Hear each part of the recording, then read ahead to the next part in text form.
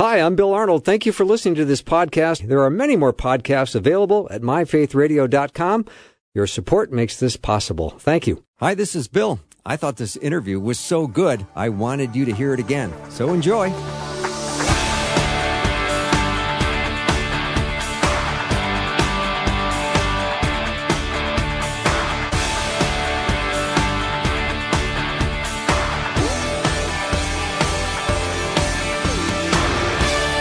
And a warm welcome to the afternoon show. I'm Bill Arnold, and I'm so glad that we're going to continue our study in II Thessalonians with my friend and Bible teacher, Jeff Verdoorn. We are going to do this in probably about 7 or 8 sessions, and I think we're up to about number 3 or 4, I'm guessing. Jeff, number 3, I think. Jeff, number 3. Nice to have you back in studio talking about I Thessalonians chapter 2. Before we get to that, maybe we can do a quick recap of what we talked about last time. Sure. Well, hi, Always Bill. helpful. Good afternoon. We focused last time, we kind of got stuck on I Thessalonians chapter 1, verse 10, which says, "And we wait for his Son from heaven, whom he raised from the dead, Jesus, who rescues us from the coming wrath." Well, Jesus rescues us from this coming wrath, which is the coming tribulation that is going to come upon the whole world. And because this verse says that he rescues us from this, I pointed out and described that this is strong evidence for what is called a pre-tribulation rapture, that the rapture of the church, this day where God is going to catch up his saints up to heaven, comes prior to the wrath that is to come. We then looked and saw that this is most certainly a reference to the rapture, because in every chapter in the book of I Thessalonians and II Thessalonians, there is a reference to the rapture of the church, except for the final chapter in II Thessalonians, which is basically, saying goodbye to the Thessalonians. But we walked through each and every one of those, including one of the core passages on the rapture, which is I Thessalonians 4, 16 and 17, where God tells us that there is this day coming when the voice of the archangel and the trumpet call of God will sound, and the dead in Christ will rise first, and those who are alive and remain will be caught up together with them in the clouds to meet the Lord in the air. And then Paul says, encourage one another with these words. So this day is a unique day. It's going to be a day when the church is caught up or snatched away. The Greek word is harpazo. The Latin word is rapturo, which is where we get the name of this day, this event called the rapture. And it is really Resurrection Day. And over the course of this study, we will keep running into this event called the rapture of the church.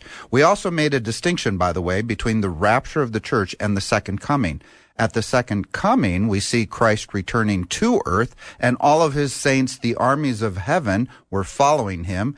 And at the rapture, the church is being caught up and going up into the air to meet the Lord in the air. So the direction of travel is even different between the rapture and the second coming. And so we can know that these are two separate events. But know this, whatever you think or whatever you believe about the rapture of the church, you need to account for this event where we will be caught up together with them in the clouds. And in fact, I actually think this fits right into Jesus' own words where he says, I go and prepare a place for you.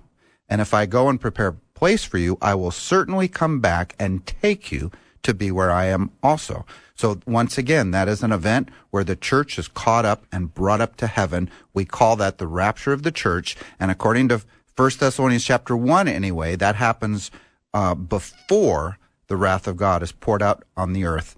And I think that's a reference to the 7-year tribulation period that's coming upon the earth. So we pick up, we also covered, by the way, I Thessalonians chapter 2, verse 1 and 2. So we're picking up today in verse 3. All right. May I read that passage? Yeah, start in 3 and go through verse 8. All right. I'm in I Thessalonians chapter 2, starting in verse 3. For the appeal we make does not spring from error or impure motives, nor are we trying to trick you. On the contrary, we speak as those approved by God to be entrusted with the gospel. We are not trying to please people, but God, who tests our hearts. You know, we never use flattery, nor did we put on a mask to cover up greed. God is our witness. We were not looking for praise from people, nor from you or anyone else, even though as apostles of Christ, we could have asserted our authority. Instead, we were like young children among you, just as a nursing mother cares for her children.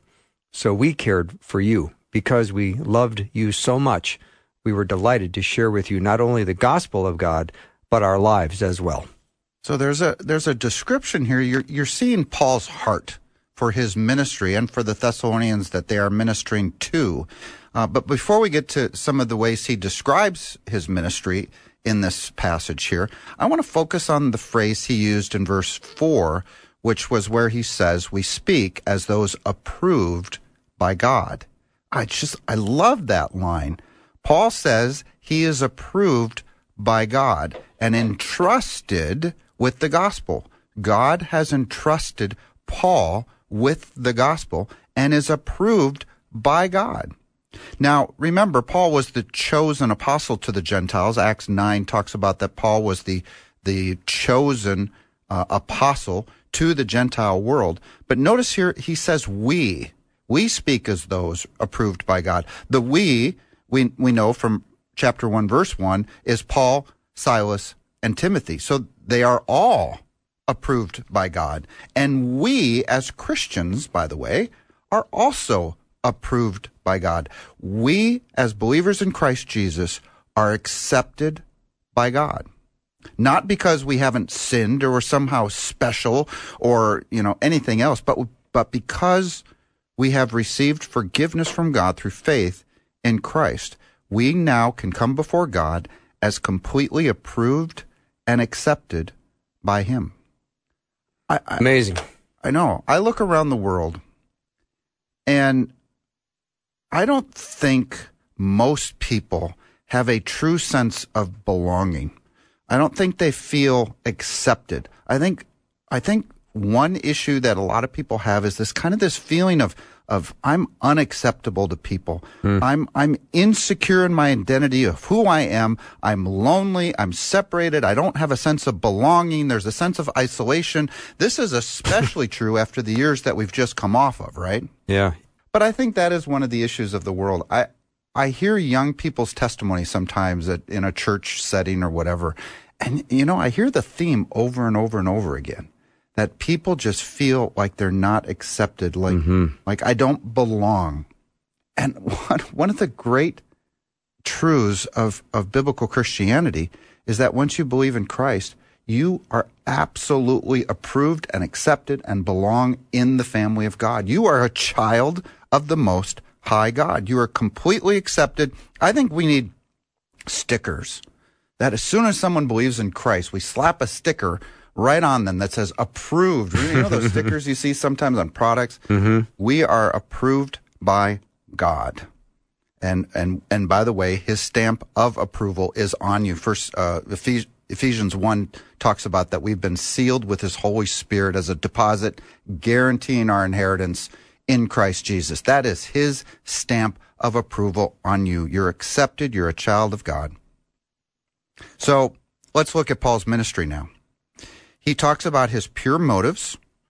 He talks about that he didn't play any games. He didn't use flattery, and that he's not trying to please men, but God.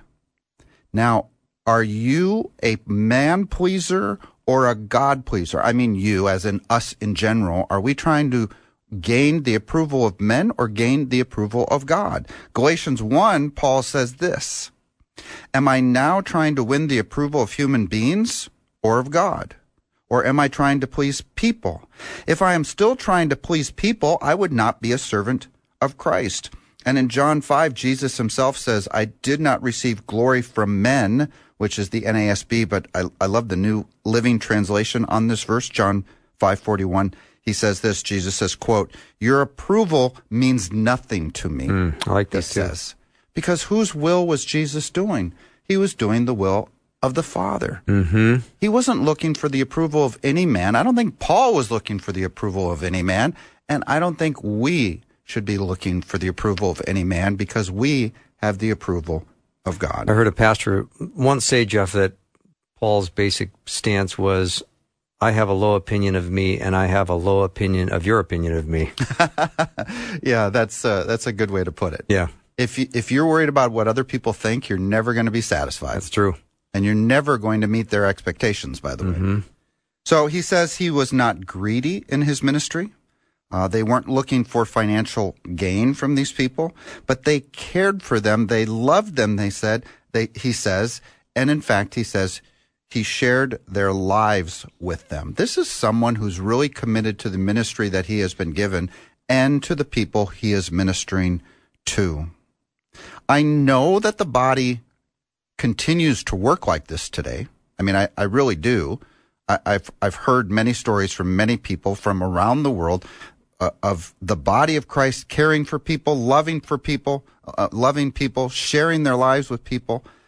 But I wonder, is this how you would describe the institutional church in our country? Mm-hmm. Is your church, is the description that Paul just gave of his ministry, would you use those same words to describe your church?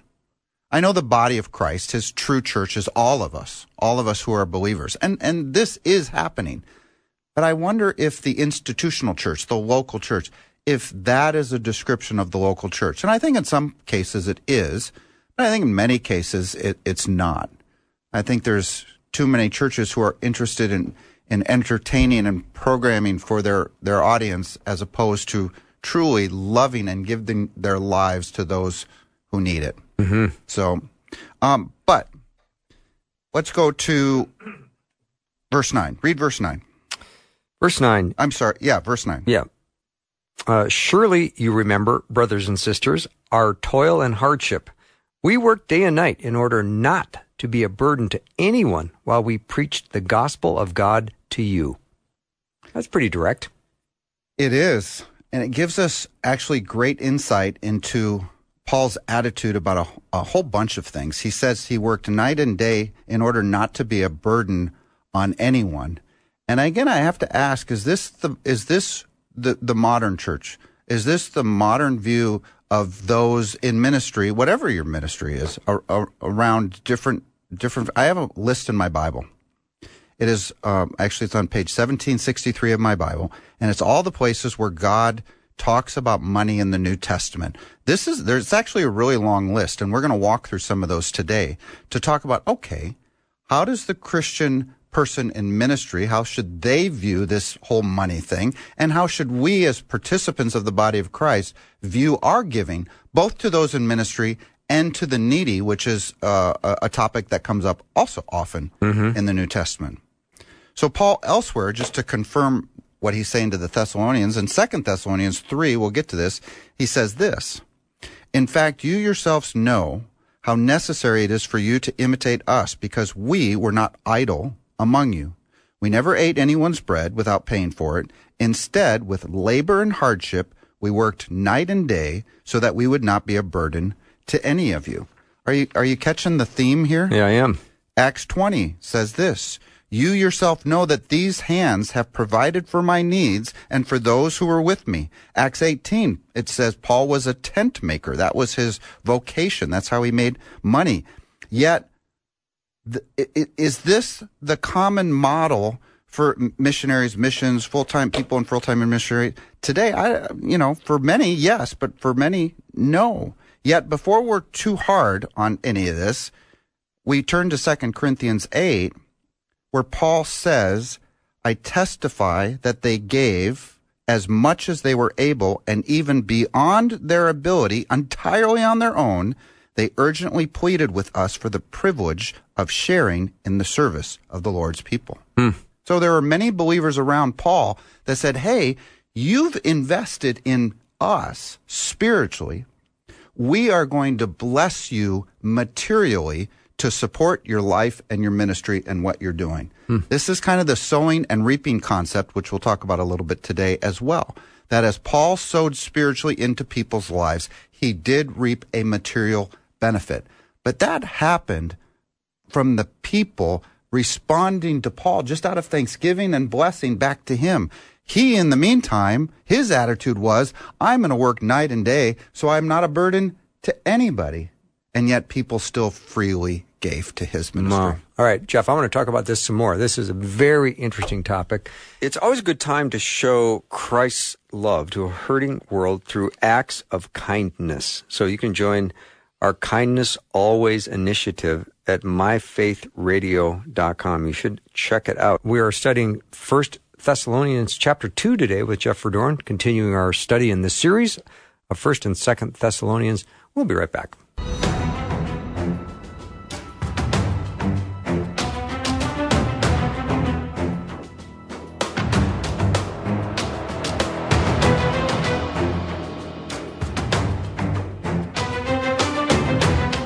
What season of life are you in right now? Season of life. There are lots of ways to answer that question. So what season of life are you in right now? You may feel as if you are in a season of hopeful expectation or a season of desperation. You may feel as if you are in a dry season or a rainy season or maybe a season of abundance. Maybe this is a transitional season for you. What season of life are you in right now? Let me say first that you're not alone in whatever season you are in. And let me also say that God wants to meet you and be with you in that current season, even in that season of wilderness or dryness. And God wants to lead you through that current season to the next one. Discover what God is doing in your life now and where he's leading next at this year's Set Apart Conference for Women. It's March 8 and 9 at the University of Northwestern St. Paul. You can register today at setapartconference.com. That's setapartconference.com.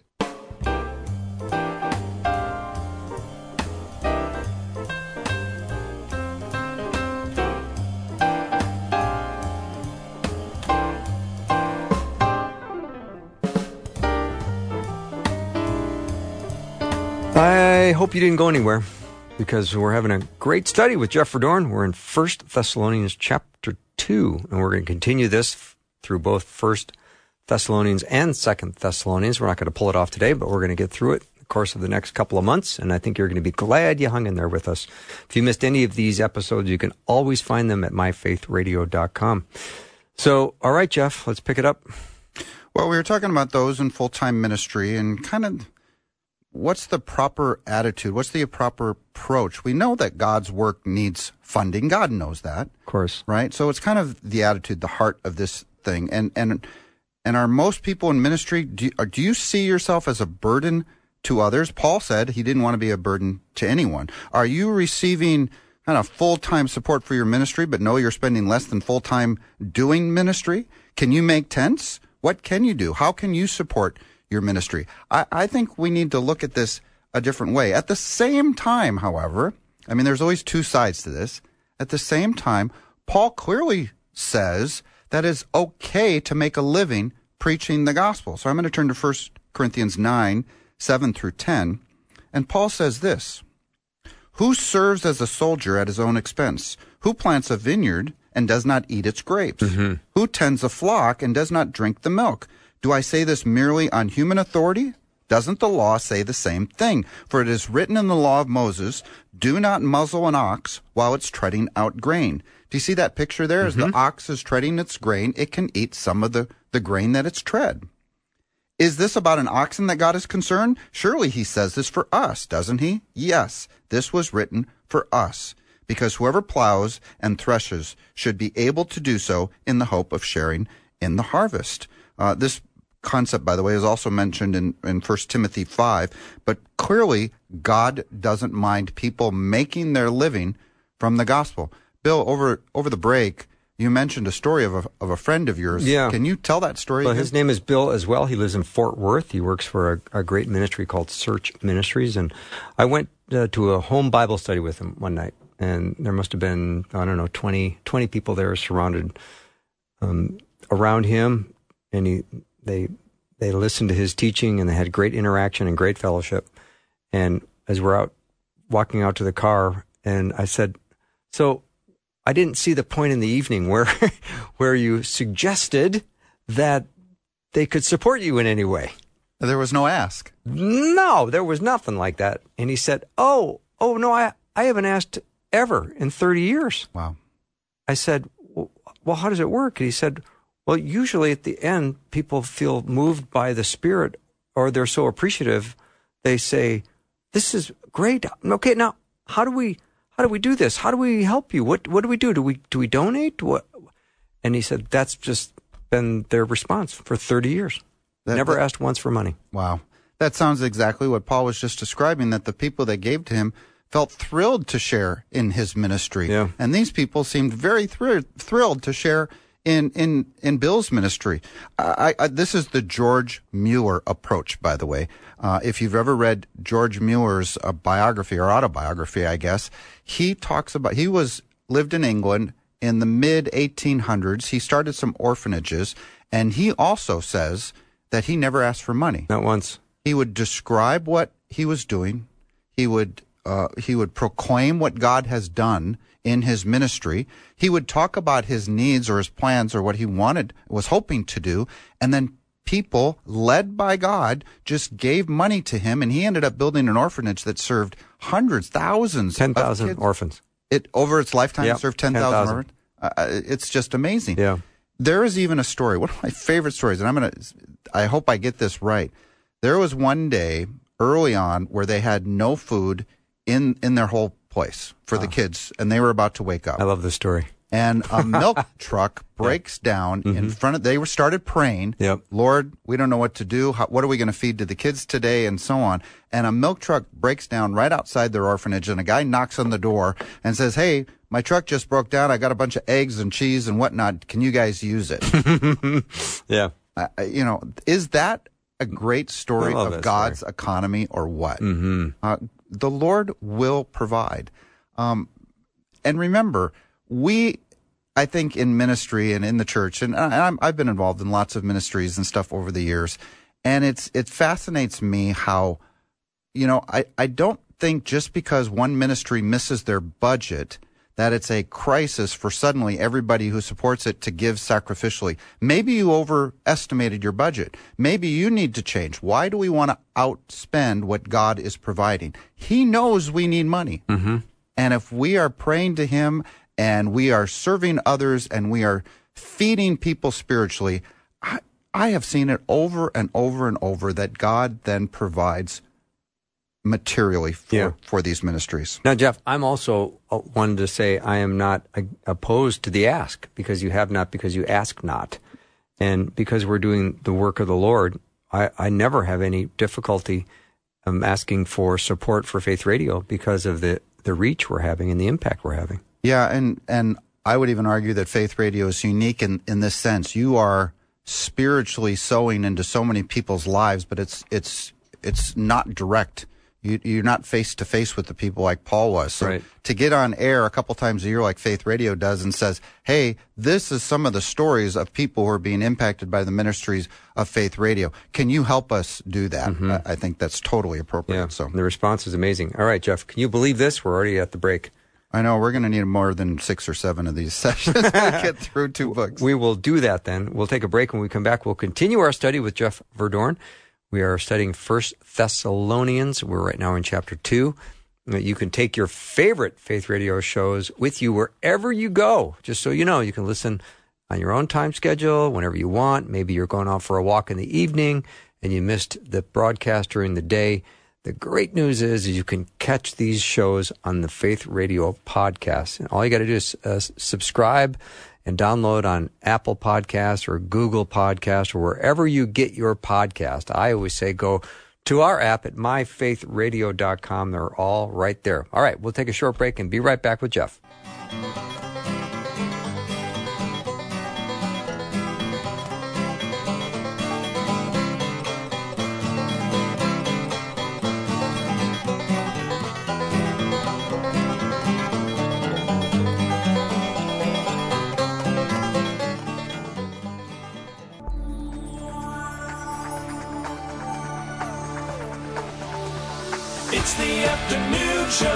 with Bill Arnold. Drive time, drive time. Let's get it started. Jump in your car. Yeah. What's for dinner? Hey. It's the afternoon show with Bill Arnold. Let's get it started. It is started. That's the good news. We're in 1 Thessalonians chapter 2 with Jeff Verdoorn, continuing our teaching series on 1 and 2 Thessalonians. All right, Jeff, this is great. I love what we're talking today about, and right now we're discussing some finances, which I find to be a very interesting topic. Does your pen light up? My pen does light up. That's so weird. It's a Adult and Teen Challenge pen, and you click it once and then it lights up. Cool. There's a little flashlight at the end too, so you can see what you're writing. I'm seeing there you got a pen that's all lit up. It's very distracting to me. It's very distracting. You're like a cat here. Yeah, definitely.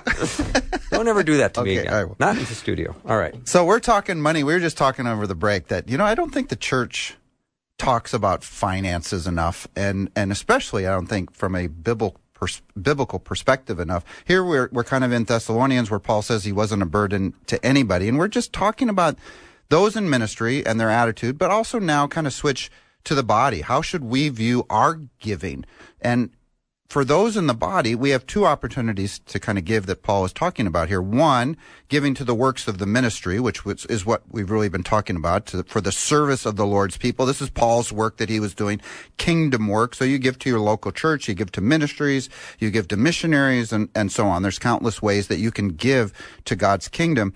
Two, giving to those in need, especially in the body. So let's look and review some of the information in the New Testament about how the early church modeled this giving. Acts 4 says this: all the believers were of one heart and mind. No one claimed that any of their possessions was their own, but they shared everything that they had. Now, this was not without limits, however, as we're going to see some of Paul's other instructions and conditions that he gives about this kind of giving. But he says, for example, in 1 Corinthians 16, 1 through 3, that these collections were made for the Lord's people. This is other believers who were in need. Do what I told the Galatian church to do on the first day of every week, Sunday. Each one of you should set aside a sum of money in keeping with your income, saving it up, so that when I come, no collection will have to be made. Now, this is not a collection for Paul and his ministry. This is a collection for other believers in other churches that need financial help. Then, when I arrive, he says, I will give letters of introduction to the men you approved and send them with your gift to Jerusalem. This was for the people of the church, those in need. Hebrews 13:16, do not neglect to do good and to share what you have, for such sacrifices are pleasing to God. Paul in 1 Timothy chapter 5 gives instructions about widows, for example. Widows are some of the most, they really need support from the church. But even widows, Paul makes very specific instructions. He says, don't just put young widows on this list of those who are going to receive support from the church, because they should marry. Otherwise, he says they'll become busybodies. So there's an interesting criteria that Paul gives. He also says they need to be over 60 years old and be well known for their good deeds. So you can see Paul says just don't give to anybody. Man, our governmental welfare system, I think, could learn a lot from Paul's exhortations of the church. And by the way, I think the church has given up their responsibility to help those within the church because our government programs are so robust. There's so much money in these systems that I think many in the church have just said, well, that's the government's responsibility to care for these people, and so we don't really need to. So let's walk through a few principles. Oh, by the way, he also says about men that if you're able-bodied, they should not get support either. The one who is unwilling to work shall not eat, he says. And so we have this idea of sowing and reaping. 1 Corinthians 9. Let me read this passage. If we have sown spiritual seed among you, is it too much if we reap a material harvest from you? If others have this right of support from you, shouldn't we have it all the more? But we did not use this right. On the contrary, we put up with anything rather than hinder the gospel of Christ. He accepted the gift, but he did not demand the gift. 2 Corinthians 9:6 says, whoever sows sparingly will also reap sparingly. Whoever sows generously will also reap generously. So sow generously. I love 2 Corinthians 9, verse 7. This is what comes next after the sowing and reaping principle. He says this about giving. So Paul says, each one should give what he has decided in his heart to give, not out of regret or compulsion, for God loves a cheerful giver. And God is able to make all grace abound to you, so that in all things, at all times, having all that you need, you will abound in every good work. As it is written, he has scattered abroad his gifts to the poor, his righteousness endures forever. Now he who supplies seed to the sower and bread for food will supply and multiply your store of seed, and will increase the harvest of your righteousness. You will be enriched in every way to be generous on every occasion, so that through us your giving will produce thanksgiving from God. So isn't that the New Testament principle for giving? It's a beautiful picture. In the Old Testament, did you hear he said not out of compulsion or obligation? That is exactly what the tithe was in the Old Testament. It was an obligation for Israel to give the first tenth of what they produced to God. Remember, to the Levites, who did not have an inheritance of the land, but they were the ones who basically ran the temple, and that tenth was to go for their purposes. By the way, there was actually another tithe every 3 years of 10%, which meant that it was really 13% that every Israelite and all of the other tribes was responsible for giving back to the Levites for their support. But in the New Testament, we are not under the law.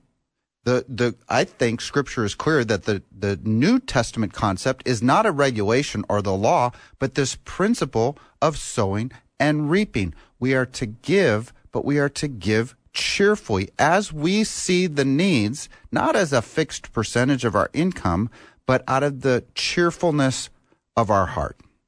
You told a story over the break that I think is so beautiful of how the early church should think about this giving kind of concept. Jeff, I was in Los Angeles, and I went to the Reverend E.V. Hill's church, which is in Watts, which is quite a dangerous neighborhood. Yeah, tough, very significant neighborhood with back in the Rodney King days, exactly. And some of the riots that happened and so on. And the parking lot to the church had about a 9-foot fence. Oh. So once you pulled in, there were a number of parking lot attendants that kept an eye on your car, despite the fact you pulled into a parking lot with a 9-foot fence. Wow. And the service was just under 4 hours. It started at 10 and it ended, sometime after 1:30. And I was almost sad it was over because it was such an experience. But Pastor Hill said, all right, we've got some needs here in the church. I know I heard Mrs. Johnson, her muffler's gone out and she can't drive her car. And I don't know if there are any mechanics here or is there a muffler shop owner? And if not, we got to raise some money for Mrs. Johnson. So let's start there. Who can give $50 towards her muffler? And they raised the money for her muffler instantly. Then they moved on to the next need of someone in the church. And you would not have believed the joy and the thrill that everyone was having meeting the needs of other people in the church. It was really cool. I have a feeling that's exactly what the early church looked like. Yeah. That each one gave generously as people had need. Yeah, and we don't do this without discernment, right? If someone shows up Sunday after Sunday after Sunday and always seems to have need after need after need, and maybe you start wondering, okay, are they just taking us or not? Right. But we know this is something, by the way, that governments can't do. They can't be discerning in their giving of support to people. That's right? true. But the church can be. Not every beggar is in need. I've watched all these shows about, they take their iPhones, go back to their car, go back to the house. We know, if you watch Slumdog Millionaire, we know there are scams and systems on it. So look, be discerning on how you give, but give generously to those in the body that have need. We also don't want to empower or, basically equip someone to help them with, say, addictions or gambling addictions, or someone be discerning in that as well. But let's put Mrs. Johnson, if that was her name, in context, and let's say she's been part of that fellowship for 8 years. Absolutely. Everybody knows her, everybody loves her, and all of a sudden she's got a muffler issue. Nobody thinks, oh, what if she's trying to scam us? Absolutely not. Yeah. So that's that discernment that we were just talking about. So look, here's a few principles, I think. And like I said earlier, I don't think these kind of giving financial principles are talked about enough. So let's go through some. We should give to the work of the kingdom. Number one, especially those who have sown spiritually into us. If you've been blessed by a ministry, by a teaching, whatever, well, support them. Be a blessing back to them for how you've been blessed through them. Let them reap a material harvest from you. We should also give to the body in need. Bill, your story is perfect. That is how the early church truly worked. For those truly in need, be discerning, of course, but you know when people have true needs, and be generous. If you lend money to someone, by the way, Scripture says, there are other passages, are we going to charge interest and are we going to expect it back? Maybe you just make it a gift to the person.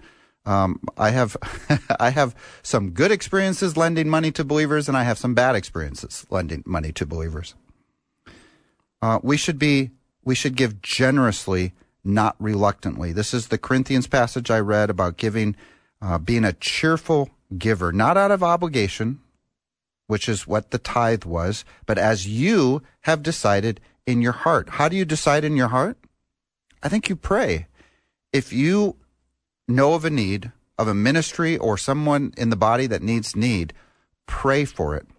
Mm-hmm. And Jeff, let's not overlook the pastors.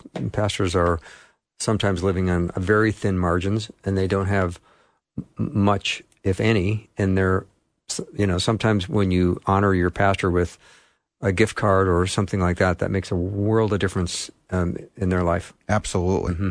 That old, kind of the schoolhouse model where the pastor is living in the house right next to the church, and he and his wife are the ones who clean the windows and pick up after Sundays and are cooking food and are doing all that kind of stuff. And there are many, many pastors who are doing all that and more. And so yes, if you've been blessed spiritually by them, be a material blessing back to them. Mm-hmm. Acts 20:35. It's more blessed to give than to receive. 2 Corinthians 8:7, see that you also excel in this grace of giving. God loves a cheerful giver. How much? Well, that's up to you to decide. As you pray about an opportunity, as you talk to God, ask Him, how much, Lord, do you want me to give to this cause, to this person, to this whatever? And you know what? I have found that He will answer that, and you will be happy and cheerful to give the amount that He lays on your heart. Trust Him in this. And if you can't give it cheerfully, I would argue, then don't. Give it cheerfully. Whatever you can give cheerfully. Now, if you're only giving 0.1% of your income to the work of God and to the needs of others within the body, I'm not going to have a conversation to you about percentages of your income. I'm going to have a faith conversation. How much are you really trusting in God in your walk? And, the old adage is, if you really want to know what someone believes and what they trust in, check their checkbook, right? Because if you're giving to kingdom purposes, chances are those are the things that are important in your life. But be discerning about it. Not every ministry out there is worthy, by the way. There's some great tools out there for you to check, like the ECFA is the Evangelical Council for Financial Accountability. They evaluate ministries all over the country, and so check things. There's other things. Check a ministry's statement of faith. Do you understand and agree with their statement of faith? Hopefully they have a strong statement of faith with some of the key essential elements of truth of the New Testament. Volunteer for a ministry. Get to know them before you start giving financially. Give your time first and get to know them. Get to know the people. Get to know their mission and their work. And then maybe give financially to them. So in the end, giving, I think I got this point across. It's a heart thing. Don't store up your treasures on earth. Store up your treasures in heaven, Jesus says, because where your treasures are, that is where your heart is also. So give to kingdom work. Check your checkbook. See if it's a priority for you to share in the ministry of the saints and to help the saints who are in need. Mm-hmm. All right. Well done. One last thing. Do we have time before the break, or do you want to? We have time for one last thing. One last thing? Before the break, yes. Finally, remember that there is nothing in Scripture that talks about how much money you should have or can have or be wealthy or not to be a good Christian. Jesus said, and I think some people take this the wrong way, Matthew 19, he says, it's easier for a camel to go through the eye of a needle than for someone who is rich to enter the kingdom of heaven.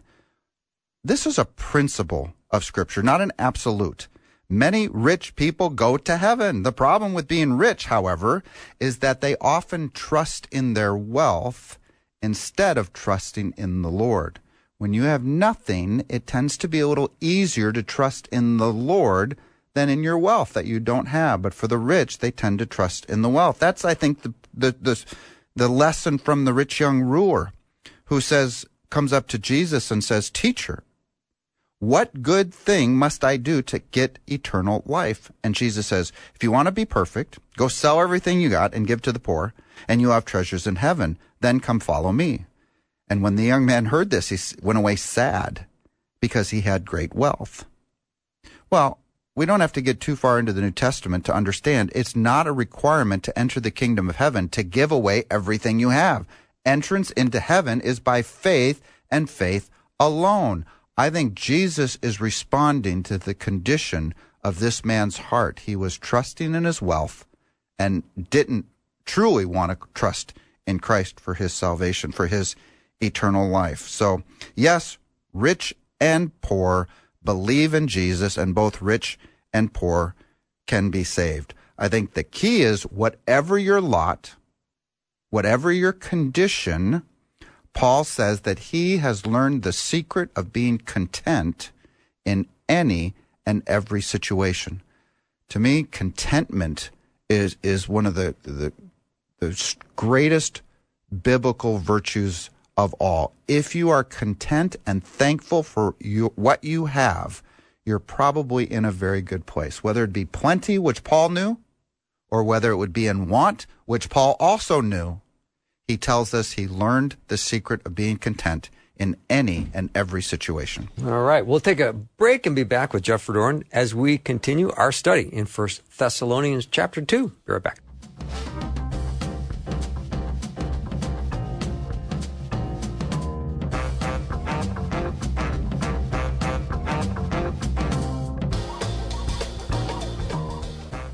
Hi, this is Bill Arnold. You might be the kind of person that goes to Paris and still listens to Faith Radio on the app. Or you might be more like the person that goes into the next room in your apartment and listens. The good news is using the app is just as easy in both places. Downloading the free app is crazy easy. Just text the word app to 877-933-2484 and click the link. And if you happen to be in Paris, there is a really nice little coffee shop not far from the Eiffel Tower that serves a really nice chocolate biscotti.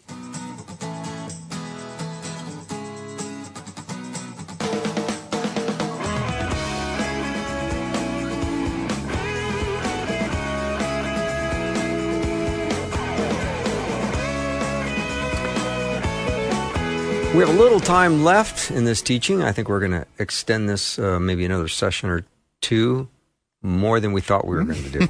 Or three. Yeah. Or 3 or 4, yeah. We got a bunch to go. We're going to cover 1 Thessalonians 1 and 2, and we're just in 1, chapter 2 right now. So there's a lot here. There's a lot here. Why don't I read a couple more verses, Jeff, if you're ready for me? Yeah, 10 through 12. 10 through 12. You are witnesses, and so is God, of how holy, righteous, and blameless you were among you who believed. For you know that we dealt with each of you as a father deals with his own children, encouraging, comforting, and urging you to live lives worthy of God, who calls you into his kingdom and glory. So let's spend the last minutes here focusing on this phrase, to live lives worthy of God. This is our calling. It's called holy living. There are many, many verses in the New Testament that call us to live lives that are holy and pleasing to God. Here's the picture. He has made us holy and blameless in his sight. This is what theologians call imputed righteousness. We weren't righteous before we were saved, but after we were saved, God imputes his righteousness onto us after forgiving us and cleansing us, washing us clean, making us new, giving us a new birth, giving us life, being born again. All of these things that happen at the moment of salvation are justification. He has made us righteous. We are now holy and blameless in his sight. Now that he's made us holy and blameless, he calls us to live holy and blameless. There's a key distinction here. When God says that he's made us holy and blameless, I think there's a lot of Christians who don't accept that. They don't accept that as their new identity because they're not living their lives in a perfectly holy and righteous way. Well, guess what? Only Christ lived a perfect, holy, sinless life. But nonetheless, he's made you holy. Now he wants you to live holy. This word holy, by the way, is to be set apart for special purposes. God has called you to live a set-apart life for him, to be his witnesses in this world. So Ephesians 4:1, I love this passage. It says, as a prisoner of the Lord, Paul was actually in prison when he was writing this, then I urge you to live a life worthy of the calling you have received. Well, a couple things here. We've already received it.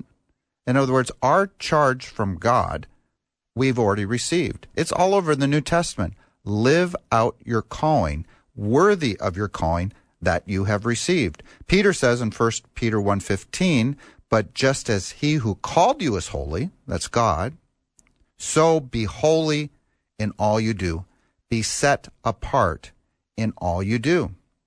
I think some want to take this word holy and translate it in some kind of moral scale, like I'm going to be living morally before God. And that's a part of it, but you're missing the point here, I think. The point is that the word holy, hagios, means set apart. He set apart Israel by giving them the law, having them be a light, if you will, to all the nations, so that the nations may know that God is the Lord. In the same way, he's given us the Spirit of God for those who are saved, for those who are born again. He's made us holy. He's set us apart to be light in this dark world so that all may know that he is God. Are you set apart for God's purposes? That is what holy means. In fact, the word saint in Scripture is actually the same Greek word, and it just means holy. And so we are, according to Romans 12, should not conform to the patterns of this world. We should put to death, therefore, what belongs to our old earthly nature, that life that we used to live, Paul says in Colossians 3, the life you used to live, but now rid yourself of all these things: anger, rage, malice, slander, filthy language, and so on. Don't lie to each other, since you have taken off the old self, that's the unsaved self, with all of its practices, and put on this new self, who is now a saint, created in Christ Jesus. That's the picture. This is such a critical concept, that we understand that God has made us holy through salvation. That's his work. And now he calls us to live holy. When you are saved, like I said, have you ever canned fruit? No. Have you ever canned anything? No. Okay, when I visited my grandmother in southern Minnesota, she used to can all kinds of stuff, and she had a cellar full of canned foods. This was prepping 100 years ago, but it was just normal living. It wasn't called prepping. That's just what they did. Mm-hmm. You know, the first thing you do when you can food, you take the jar and you sterilize it. Generally, you steam it. Okay. And it cleanses it out. Well, what is that a picture of? Forgiveness. God cleanses us. Then you fill it with all this food, stuff, fruit, whatever it is, and that's the filling. We are now filled we are united with Christ. We're filled with his presence. He fills us with this new life. And then you seal the jar so that nothing bad will ever get into it. And that sealing, they would often pour wax on it, then put the lid, and they'd screw the top down. And now you've got, and that's the sealing of the Holy Spirit, so that nothing can spoil what's inside. It's kind of a cool picture of salvation. That. God washes us clean with the blood of Christ. He fills us with this new life and seals us with the Holy Spirit. I just like the canned food in your grandma's root cellar too. It was fun. I always used to go down there. All right, so, it's cool. What do I have? 30 seconds? 30 seconds. I do. So that is the picture. You are the temple of the Holy Spirit. Christ dwells in you. God lives in you. He's made you holy. So be holy in all you do. Set apart. Perfect. Thank you, Jeff. Always great to have you in studio with me. We will take a short break and be back with more in just a minute.